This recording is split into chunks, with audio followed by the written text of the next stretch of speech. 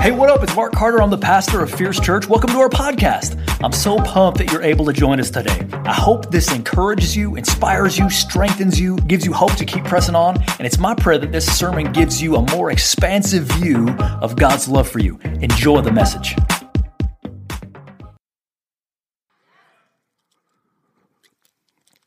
We're talking about entitlement today. I don't know if you saw the movie As Good as It Gets with Jack Nicholson and Helen Hunt. And there comes a point right in the movie where he kind of looks up to the heavens and he's like, is this as good as it gets? And he's kind of a curmudgeon. He's one of these guys that doesn't seem very pleasant to be around. I don't know if you've ever asked that question, is this as good as it gets? Maybe that's a common question for you, or maybe that's just a once in a while thing, but you've looked at your circumstances and you've looked at your possibilities and potentials and you're saying, are you serious? Like, it doesn't get any better than this? I expected very different than this. I thought it would go better. Entitlement is the belief that one is inherently deserving of privileges or special treatment. I looked up some examples of entitlement. One is, you'd surprised how many, you probably wouldn't be surprised, how many people are sued out of what to me seems like a warped sense of entitlement. Okay, so the San Francisco 49ers once got sued because they gave Father's Day gifts only to the men. Yeah. A psychology professor was sued for hanging mistletoe at a Christmas party. It was called sexual harassment. Here's one that's really wild. A psychic was awarded $986,000 because she sued her doctor because he had her take a CAT scan. And in that CAT scan, she said she lost her psychic ability. I'm like, you didn't see that coming?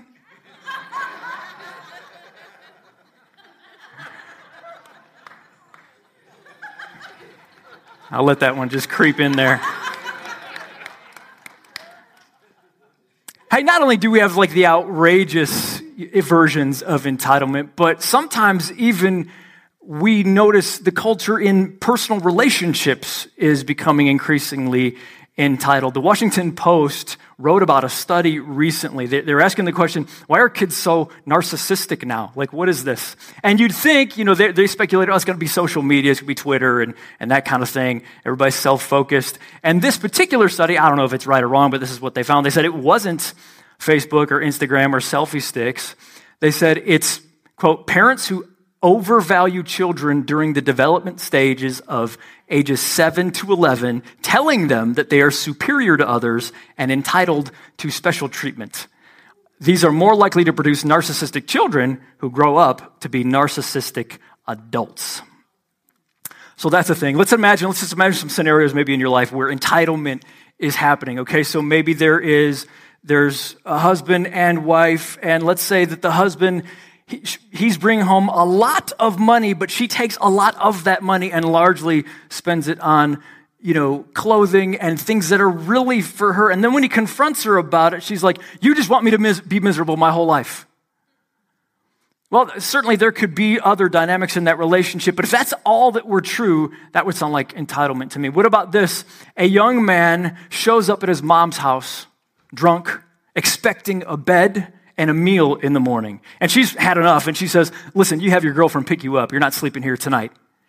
And he, in a tirade, runs out to the car, drives drunk away from the house, and doesn't speak to her for 6 months. What about two best friends in high school who are used to texting all day long, and then one day, one of them doesn't answer for an hour, and she's given the silent treatment for a week and a half, and the next text is, we're drifting apart and you don't care about me. These are examples of entitlement that go on in our lives. Let me give you just some evaluative questions. Everybody knows what it's like to feel underrated or unappreciated, but I want us to all just ask the question, is there any chance that I myself am a little bit entitled? Here's some ways that you might be able to tell. Do you impose unrealistic demands on people in your family or friends or employers or employees or just anybody? Do you have the tendency to feel sorry for yourself when things didn't go the way that you wanted them or expected them or dreamed they would go?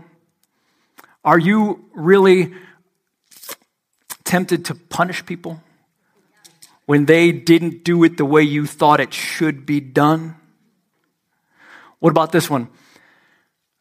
do you sincerely think, if you're like in your heart of hearts, nobody else knows this but you and Jesus, you really kind of think that you're better or more important than most of the people around you? If any of those might be true, congratulations. You might have a sense of entitlement. And here's a problem with entitled people. We're really unhappy because it's never enough. We're never where we wanted to be. It's never what we dreamed it could have been. And so we're always in the middle. We're not there anymore, but I'm definitely not here. And so until I can be here, I'm unhappy. And people will cue in on this, man. Like they start to notice when you become the thing that every relationship in your life, every relationship is just orbiting around you. When people can tell that you kind of think that you're the most important, they tend to back off. You tend to lose friends. Now, I don't want to say that sometimes we have seasons of loneliness only because we're entitled. I think there's other reasons that we might have seasons of loneliness. But if every season is a season of loneliness, can I just encourage you to have some self-reflection? Is it possible that maybe that's because the way you interact with people, you may not know it, but you come off as very entitled or like you're really the point of everything? Well, Jesus saw things a little bit differently than our culture. And we don't hear Jesus talk a lot about some of the things that grieve the heart of God in the way that he's going to talk about it today. But here's what I want to challenge every one of us. If you will trade your sense of entitlement in for just the glory and the approval of God, my friend, you'll be happier than you could ever imagine. In fact, you and my hope is by the time we're done with this sermon, you're going to be thinking, I am the luckiest person in the world. Because there's so much that God has done for us in Christ. Luke 17:7. Now, Jesus is he's in a series he's just teaching. This is just the teachings of Jesus. He's just talking about things that are true. Verse 7 says, he's going to tell a little parable, and then right after that parable, it's going to be kind of lived out right in front of us. Verse 7 says, now which of you, having a slave plowing or tending sheep, will say to him after he comes in from the field, come immediately and recline at the table and eat?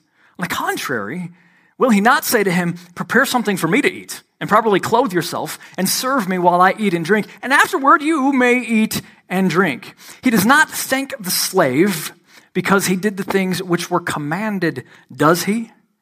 The slave, all right, I got to move. The slave idea is important for us as we think about things happening in the Bible, okay? So there's a broad spectrum of what can be meant by slavery. Throughout world history, slavery has been a thing. Thankfully, it's still in the world, but there's been a severe pushback against it, considering where there wasn't pushback for the previous 18 centuries. And by the way, that is because of Christian Westerners that slavery was pushed back so much. But nevertheless, we'll get into that maybe next week or the next weekend. What we need to know is it's not, when you picture slavery, American slavery, that's not the kind of slavery Jesus is talking about. There was slavery for Jews, but it was more like indentured servanthood. Okay, so servitude, you could get out of it. You had to be treated relatively fairly, but the deal still was, you got to do what you're told to do. You're the property.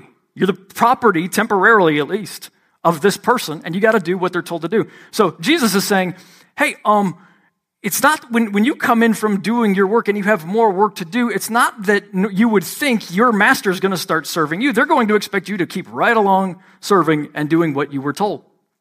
And he says, verse 10, so you too, when you do all the things which were commanded you, say, we're unworthy slaves. We've done only that which we ought to have done. While he was so that's the story. Now they're traveling. While he was on his way to Jerusalem, he was passing through Samaria and Galilee. Okay, so Samaria's over here, and this is they would consider, these are like half-breed pagans, okay? They're kind of Jewish and they're kind of not, but there's significant racial tension between Jews and Samaritans, okay? So they're traveling between Jewish territory and Samaritan territory, and what do they happen upon? Some lepers. Here's what happens. As he entered a village, 10 men with leprosy who stood at a distance from him, or they stood at a distance from him, and they raised their voices saying, Jesus, Master, have mercy on us. Now this leprosy, it could be some of them had Hansen's disease, which is our contemporary understanding of leprosy. That means like your skin is literally, rotting and things are falling off and that kind of thing. But leprosy could mean lots of things in the Bible. What it really just meant was it's a catch-all for a skin disease. And what you had to do if you had leprosy, any kind at all, hey, you got to stay out of town. You're quarantined away from society. So these guys are shouting, okay? They're traveling through two different areas, and these guys are shouting, hey, hey. They hear it's Jesus. Hey, look over here. Hey, have mercy on us. Now, I think it's really important not to put a fine point on it, but they didn't say, hey, Jesus, come on, man. Have a little equity around here. Hey, what about our cause, Jesus? Why don't you get with it? You kind of owe us healing. Isn't it time for us? No, they didn't say that. They said something very different. They said, have mercy on us. When he saw them, he said to them, go and show yourselves to the priest. As they were going, they were cleansed. That's really important. Go show yourselves to the priest is something you do when you're healed of something, like leprosy. Okay, so it's not that they were healed, and then he's like, once you're healed, then go show the priest. No, you go to the priest when you're healed, but Jesus is saying, go now. You're not even healed, but go now. Go have them check you out. Okay, so the priest is kind of like, it's a multiplicity of roles, okay? It's not only like the religious leader, but it's a political leader, and apparently it's the physician that checks you out if you're really healed. But Jesus says, go now, and you'll be healed as you go. When he saw them, cleansed. Verse 15. Now one of them, when he saw that he had been healed, turned back, glorifying God with a loud voice, and he fell on his face at his feet, giving thanks to him. And he was a Samaritan. Okay, so check this out. He's a leprous Samaritan. That's like a double strike right there. Okay? So that's two reasons for Jews to think this is the villain or this is the last guy that God is going to help. And he's the one that comes back and thanks God. Listen to what Jesus says, verse 17. We're going to see the heart of God. We don't always think, how is God feeling about a situation? We think he's kind, and he is. We think he's gracious, and he is. And yet here we get a window from Jesus into the heart of God. Verse 17, but Jesus responded and said, were not 10 cleansed? But the 9, where are they? Was no one found who returned to give glory to God except this foreigner? And he said to him, in other words, not that he doesn't like foreigners, but the foreigner gets it more about God's heart than God's own people. He says, stand up and go. Your faith has made you well. Let's talk about 3 identities of the luckiest person on earth. People are all into identity, man. Identity is a big thing nowadays. It's a big thing for this generation. And I guess it makes sense. We all want something to like show us, where do I belong? How do I fit? What's special about me and what's the group that I roll with? But I got to tell you, people can look all over the world if they want, but the most important identities are the things God says is true about his creation. Okay? So like we can try to be something else. Okay, I'm not going to try to make fun. I just want you to understand kind of where we are. I was in researching this message, I ran across a story of a trans individual who is now trans species and has spent $75,000 to become a dragon. Okay, you can look this up. I don't want to creep anybody out, so feel free to look that up. And God, Jesus died for that person and loves them. I'm just telling you, there's this idea that I can just choose my identity as a dragon. I feel like a dragon. I think like a dragon. I don't think they breathe fire, and I don't think they eat like a dragon. I don't think they'd win in a fight against another dragon. But this is where people are going with identity. And can I just tell you, you don't even need to worry about that kind of stuff. Just go ask your maker, what is your identity? Like, we don't choose it. It's been chosen for us. Just like we can't make ourselves, we can't remake ourselves in something else's image. But anywho, here's 3 identities of the luckiest person on earth. Number 1, unworthy but adored. Unworthy but adored. Check this out. Prepare something for me to eat and properly clothe yourself. Properly clothe yourself. He's saying, hey, one of your jobs as a servant, as a slave, as a doulos, is you need to like even bring your own nice clothes to the event. Okay, you're going to serve me. I don't want you smelling like manure. Okay, go, bathe before you come in here. I shouldn't have to like clean you up. If you're going to serve me, you should be clean by the time you get here. And clothes often in the New Testament are a type of our righteousness, our rightness, our deeds, the good things or the bad things we do. And what Jesus is saying, hey, first you need to know your identity. If you want to understand that you're the luckiest person in the world, you need to know that you are unworthy. You don't bring any clean clothes to the table. All you brought was dirty clothes. All you brought was your own righteousness. All you brought was stuff that really, it's just not enough. Now, it would be expected that you would bring your own good, clean, nice stuff, but you didn't. But thank God Jesus is kind. Jesus is the God that justifies the wicked. But that means the wicked have to own and understand and get it that they are actually wicked. We can never be worthy of of God's presence. And he's saying, don't come into my presence with dirty clothes. But he also offers, I'll just give you some clean clothes. I'll give you Jesus's clothes. And then you'll smell good and you'll look good. And it'll be better than anything you could ever do. Let me give you an example. You might be an Olympic level swimmer. You might be the best swimmer in the world. But you'll never swim to Hawaii. You'll never get there. You cannot get to Hawaii by swimming. Nobody can. You'll die before you ever get there. But you would need to be able to swim to Hawaii if we're talking about righteousness before God. You'd need to be able to do something you could never do. And every one of us will die if we try to be right in God's presence without Jesus Christ. But here's what Jesus does. Jesus says, I'll tell you what, I got a plane that'll take you straight to Hawaii. You don't have to swim at all. You ain't even got to do nothing. Now, the price of the ticket is somebody has to be able to swim to Hawaii. But Jesus can, and Jesus does, and then he gives you his ticket. He says, go ahead and get on the plane, and now you can spend forever with me in paradise. Let's say it a different way. You might say, but I've been working on my clothes really a lot, Carter, and I feel like they're pretty shiny. Well, think about this. If you're hanging off the edge of a cliff and you're holding on to a chain, and down below there's spikes and fire and snakes and all the worst things you could imagine, and you're just kind of dangling there, how many of the links in that chain have to break before you fall?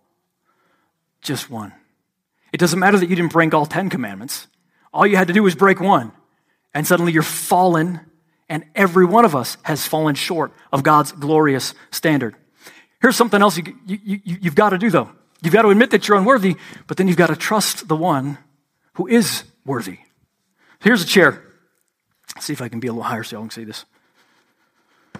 Now, if I'm approaching Jesus like, I'm trying to hang on to this chair so I don't fall off, you might slap me in the head and say, dunce. Just sit in the chair. Just trust, somebody say trust. Trust that the chair is there to hold you up. Trust that Jesus is there to save you. He's a perfect Savior. The reason you can be joyous, the reason you can recognize you're so beloved is because Jesus came for the very purpose of holding you up, of getting you to Hawaii, of making sure that he just gives you his brand new perfect golden chain, not the one you were hanging on to before. Now here's what's wonderful. Yes, we're unworthy, but we're adored. We're unworthy, but adored. Listen to this. Psalm 17:8. Keep me as the apple of your eye. Hide me in the shadow of your wings. Do you know that God thinks about you as the apple of his eye? The apple of your eye is the first thing you'll protect. If somebody goes, to even psych you out punch, you'll go like this. You'll wince. You'll protect your eyes.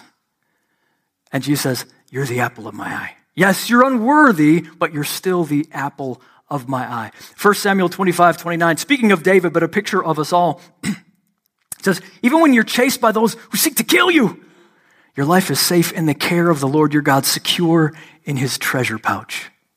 Hey, what do you put in a treasure pouch? Treasure. That's what you are. That's what you are to God. So yes, you're unworthy, but you're adored. Unworthy, but adored. And that's like the most wonderful thing in the universe, to be unworthy and adored.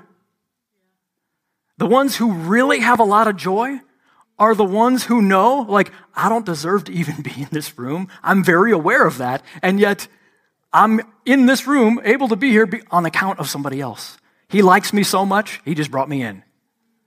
That's where we're really going to find joy. And what does Jesus do? Well, he not only gives us new clothes, he takes out our heart of stone and puts in a heart of flesh. He begins to reprogram us, so to speak. And here's the good news. You gotta buy it. You gotta believe. At the end of the day, what's your identity? Well, you're the leper. You're the Samaritan leper. But if you'll believe Jesus that you're the leper, you also get to believe Jesus that you're the treasure. If you'll believe Jesus that you're the leper, which the evidence will be very clear to you if you just pay attention that you're the leper. You also get to believe that you are the treasure, and that's what you are. So let's be humble and let's celebrate. Be humble about what we are. I'm unworthy, but I'm going to celebrate that I'm adored.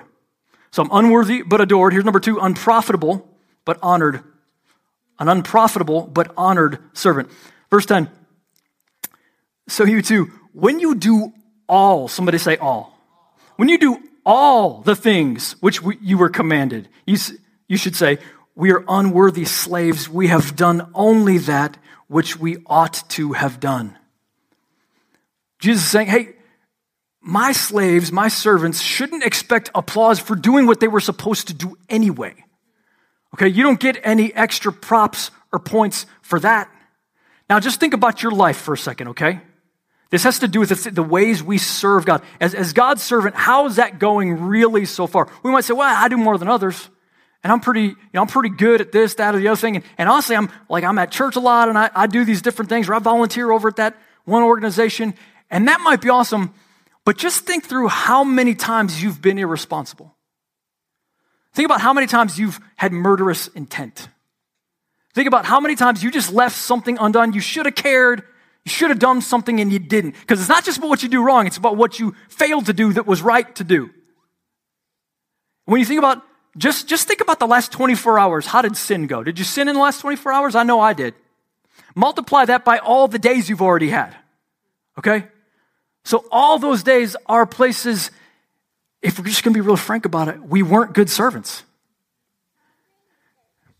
If you would have obeyed in every way, you still don't deserve applause because Jesus says, Dodoi, that's what you were supposed to do. That's literally what you're for. You're my servant. You were just supposed to do what I asked you to do, and you didn't do that. I've got a remote here. This is a remote that kind of works, okay? There's, batteries fall right out of it. Even when you press the buttons, it's like you got to hold it and like twist it a certain way, okay?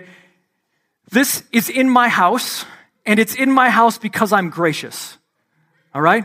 So we keep it in the drawer. Dude, it's easier just to literally walk over to the TV and press the button that you want. But I keep this remote in my house really for this exact illustration, okay? I'm being gracious. What are we saying? This thing doesn't even do what it was supposed to do. Like, it's not even living up to what it came in the box supposing to be able to do. And that's what Jesus is saying us. You've got to understand, my friends, as servants go, yeah, you do stuff, but largely, you're like that remote control. You're unprofitable. You're so broken in so many ways. You leave so many things undone. There's so much good that you failed to do that you don't need to be applauding yourself. You need to be actually very humbled and saying, oh my word, I'm like this remote. I'm an unprofitable servant by and large. I don't even do what would have been right. I don't even do what would have been expected. But you know God. Somebody say, but God. But God, because you're so adored, he comes along. He says, well, I'm going to honor you anyway. Only God would do that. Only God would honor you anyway. Okay, I'm going to honor you anyway. Think about all the people that know you, and they would definitely not honor you. They definitely would not adore you. Okay, from their perspective, it's like, I don't want to be around them. It's probably not many people knowing you, but it's a lot knowing me, okay? Well, they wouldn't go ahead and honor you, but God would. Now think about all the people that do know you and do like you. If they knew everything about you that God knows, they would no longer like you, okay? They'd be afraid of you. They'd be like, I can't even trust what they're going to do or think or feel. But God takes the very people who have acted like his enemies, and he says, I'm going to adore you, and I'm going to honor you, because I'm that awesome of a God. John 12:26. Whoever serves me must follow me, and where I am, my servant will also be. My Father will honor the one who serves me. This is the paradox right here. He's saying, hey man, don't expect like special rewards. Don't make any agreements with yourself about what you're entitled to from God. I spent a lot of my early years trying to figure out like, Carter, you're not entitled to anything, man. Like, let it go. You don't even deserve what you have. Just serve God willingly because you love him. How about we all just decide, I'm not entitled to anything, and yet, when we decide that, God says, okay, I'm going to go ahead and honor you then anyway. I'm going to go ahead and do it anyway. If it's on your terms, I'm not going to do it. But if it's on my terms, even though you don't deserve it, Even though you're an unprofitable servant, I'm still going to go ahead and do it just because I'm that doggone awesome. Somebody say doggone awesome. And what God does, and only God can do it. We can't do this. He not only gives us that new heart, he begins to reprogram us so that we become profitable. Now, it's not instantaneous, but as we continue to walk out life, we're acting more like Jesus. We're doing things more like Jesus. We are being responsible when Jesus would want us to. It's kind of like, I don't know if y'all seen Rogue One, the Star Wars movie. There's this tall robot called KTSO, okay? And he was a bad robot, but they reprogrammed him to be good. That's what God does to us when we come to Christ. We were a bad robot. Now here's the thing, K2SO is really good. Like he's not pretending, he's not like, just coming in on the radar. He's become really good. And that's what God does to us. You become actually really good as we trust God. Here's what we get wrong. Usually I tell you what we get wrong right up front. Now I'm going to tell you right here, close to the end of the message. But friends, we are slow and slothful to give God the glory for everything I just said. For all the ways that he has adored us and all the ways that he has honored us. And we don't give him, not only do we not give him the glory that he's due, but we begin to complain that things aren't going better than they are. And we're almost accusing, well, I'm entitled to this though, and I'm entitled to that though, and I should have this or that and the other thing. And what we don't get, here's the secret inside that main idea. Here it is. This is for you and for me, so don't just hear it for you. You don't even deserve now. You don't even deserve the good things you have. You're an unprofitable, unworthy servant. That's literally your identity. Now you're also adored, and he's also making you profitable. But let's just all be clear. Jesus is like, do you even see what you are right now? You're the servant that doesn't even do all the things. And you're mad that you don't have more? Even though I came to earth and died on a cross for you? Even though I've given you all these privileges absolutely freely, and I've busted you open and reprogrammed you and given you this new heart, and you're still feeling entitled? It's because we just don't get it. We don't understand that it's offensive and hurtful to the heart of God. So here's number 3. We're invited to glorify God. We're invited to glorify God. Jesus is sad because there's a lot of praise left undone. He's sad because, think about it, he's saying to these lepers, okay, let's say that he never died for their sin. Let's say he was done and got beamed up to heaven right there. He would say to those lepers, guys, do you know, I left heaven, I came and I was born, I've spent 30 years growing up, perfectly obeying, by the way, just so I could be here on this very day to heal you. That was a lot of work. That was a lot of stuff. And now Jesus says to us, and I went beyond that. I went up and walked right up Calvary's Hill and died in your place just to heal you. He's saying, can we recognize that was a big deal? You know what it's like because you're made in God's image. You feel it when someone, you really kind of bent over backwards and you did a big deal thing for them and they didn't thank you and they didn't even acknowledge it. Well, you might have been gracious about it, but there was still something and you're like, that ain't right. Well, God is, sometimes can you believe the idea that he might be saying, man, that ain't right. Because see, every one of these lepers were actually healed. I don't know if you noticed that in the text. They were all healed. As they were making their way, as they were progressing, they were all healed. But only one of them said, man, that's a big deal. I'm going to go back and tell Jesus. Jesus is taking note of the one that praised him. Jesus is doing that today. Now, it doesn't mean you're not forgiven. I've failed in my praise amount, okay? I fall way short. But if I'm going to know the heart of God rightly, then I've got to know that God says, it's appropriate to praise me. It's a really big deal. Don't whine about what you don't have yet. Praise me that you have way more than you deserve from the hand of God. And if we will trade in our entitlement and glory in the idea that we are an adored traitor and a subpar servant, my friends, we'll feel like the luckiest people on earth. So let me give you 4 practical ways to do this. 1, glorify God for what he's done. This just means we actually take stock. We actually look at this thing. So I've got Evernote files. If you don't know what that is, think of like a virtual index card on your computer. And I have an entire little notebook just called Thank You, God. And in that, just every month, hey man, November of 2021, I'm writing down things I'm thankful for. You want to hear what some of them are? Okay. Thank you that I get to preach. Thank you for my sabbatical. Thank you that EHR went well last night. Thank you that you're making my son a man of character and virtue. Thank you that you discipline your people. Thank you for saving the lost. Thank you that Brandon's time off went well. Thank you that our kids love and enjoy one another. That's just one. That's just one little session. But what's helpful about that is not only is that good for that day, but then as you go back in time and you begin to review all these ways that God was faithful, little faithfulnesses that you would never remember. Yet God is there doing it, and it wells up in praise. It just fosters a praise-filled heart as we do this. But here's the next one. Glorify God for convicting you. As these lepers are walking and they're beginning to get healed, they're going to start feeling stuff. Wow, that skin didn't even work right before. Wow, it's not scaly. I can feel that now. And when you start walking with Jesus, you start to feel things you couldn't feel before. You start to feel conviction. You start, suddenly your heart knows, ow, that hurts. I wasn't supposed to do that. That was bad. And when we start to feel that, instead of try to push it off, we say, thank you, Jesus. Thank you, God. I can thank God that I can feel that. I couldn't feel that before, but now you've made me alive in Christ. And the feeling is coming back. We glorify God by, here we go, obeying.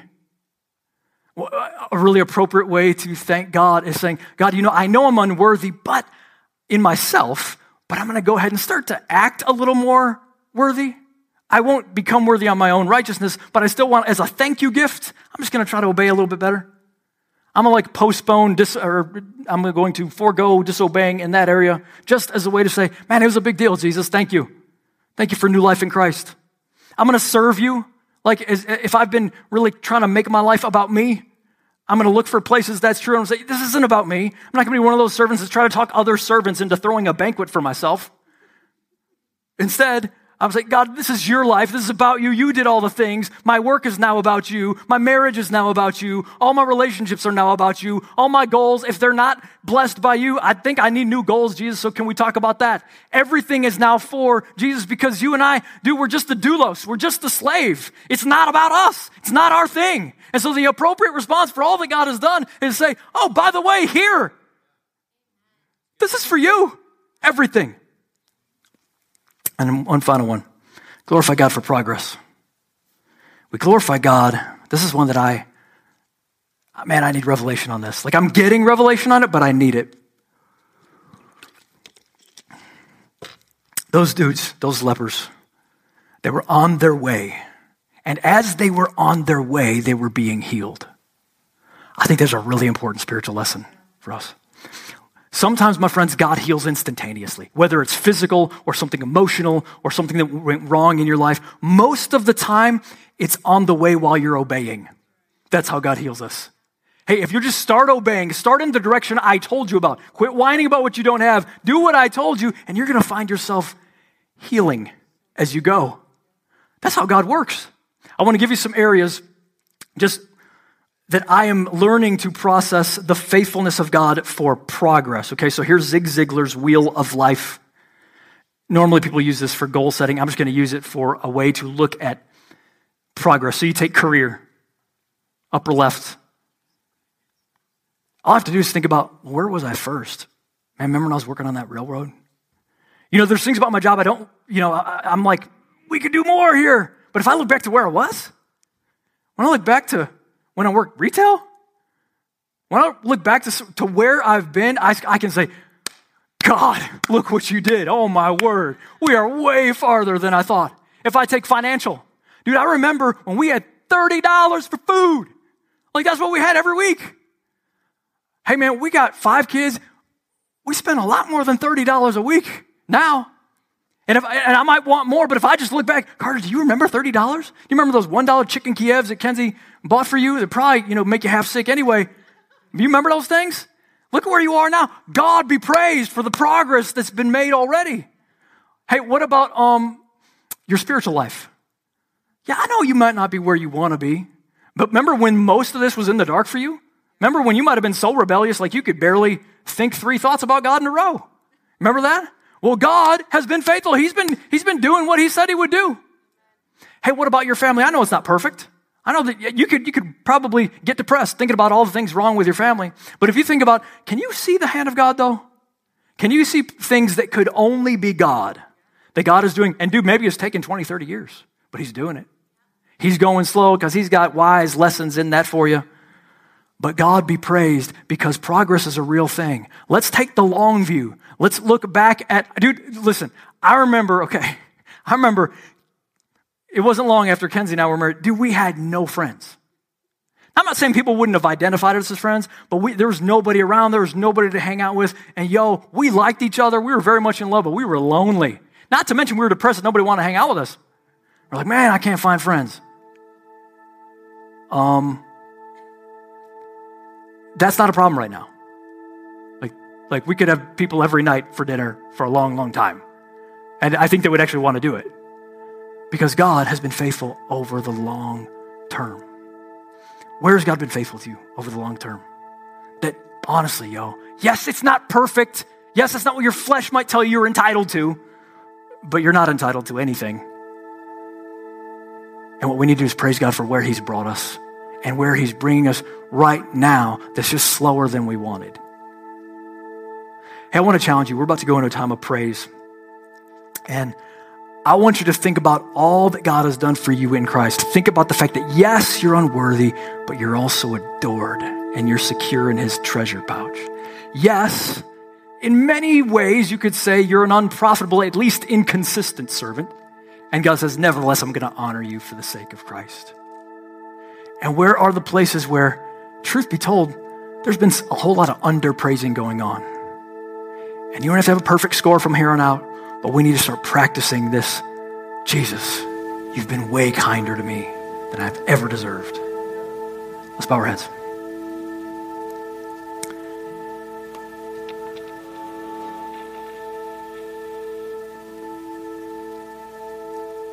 God, I praise, we worship you right now. You're so good to us. Would you bring to mind maybe some things that we've misinterpreted? Maybe some things where there actually is progress, but we've not noticed it because we're impatient for some result. Would you bring to mind places that, man, you showed up and you showed up big, and we were kind of like, yep, there it was, but we didn't praise you. God, we don't want to just offer you the works of praise. We want to be transformed more into understanding your heart. You made us to be praisers. That's our purpose. Would you fill us with the spirit of praise now? In Christ's name, amen. Hey, thank you so much for joining us today. If you don't have a home church and you're looking for a Bible preaching community that has its heart set on passionately knowing Jesus and being his witness in our generation, check out Fierce.Church. We'd love for you to join us either digitally or in person. Also, if you're looking for leadership development related content, don't forget to check out the Fierce Leadership Podcast, available wherever you get your podcast from. Special thanks to those of you who give generously to support this ministry. It's because of you that this is possible. You can click on the link in the description to give now or visit Fierce.Church for more information. If you enjoyed this podcast, why not subscribe, share it with your friends, click on the share button, take a screenshot, and share it on social media or wherever you would share such things. Whatever challenges you're facing, I know you can make it. Don't give up. Hang on to Jesus. He won't let go of you. Jesus loves you so much, and we love you. I hope someday we get to meet in person. Thanks again for listening.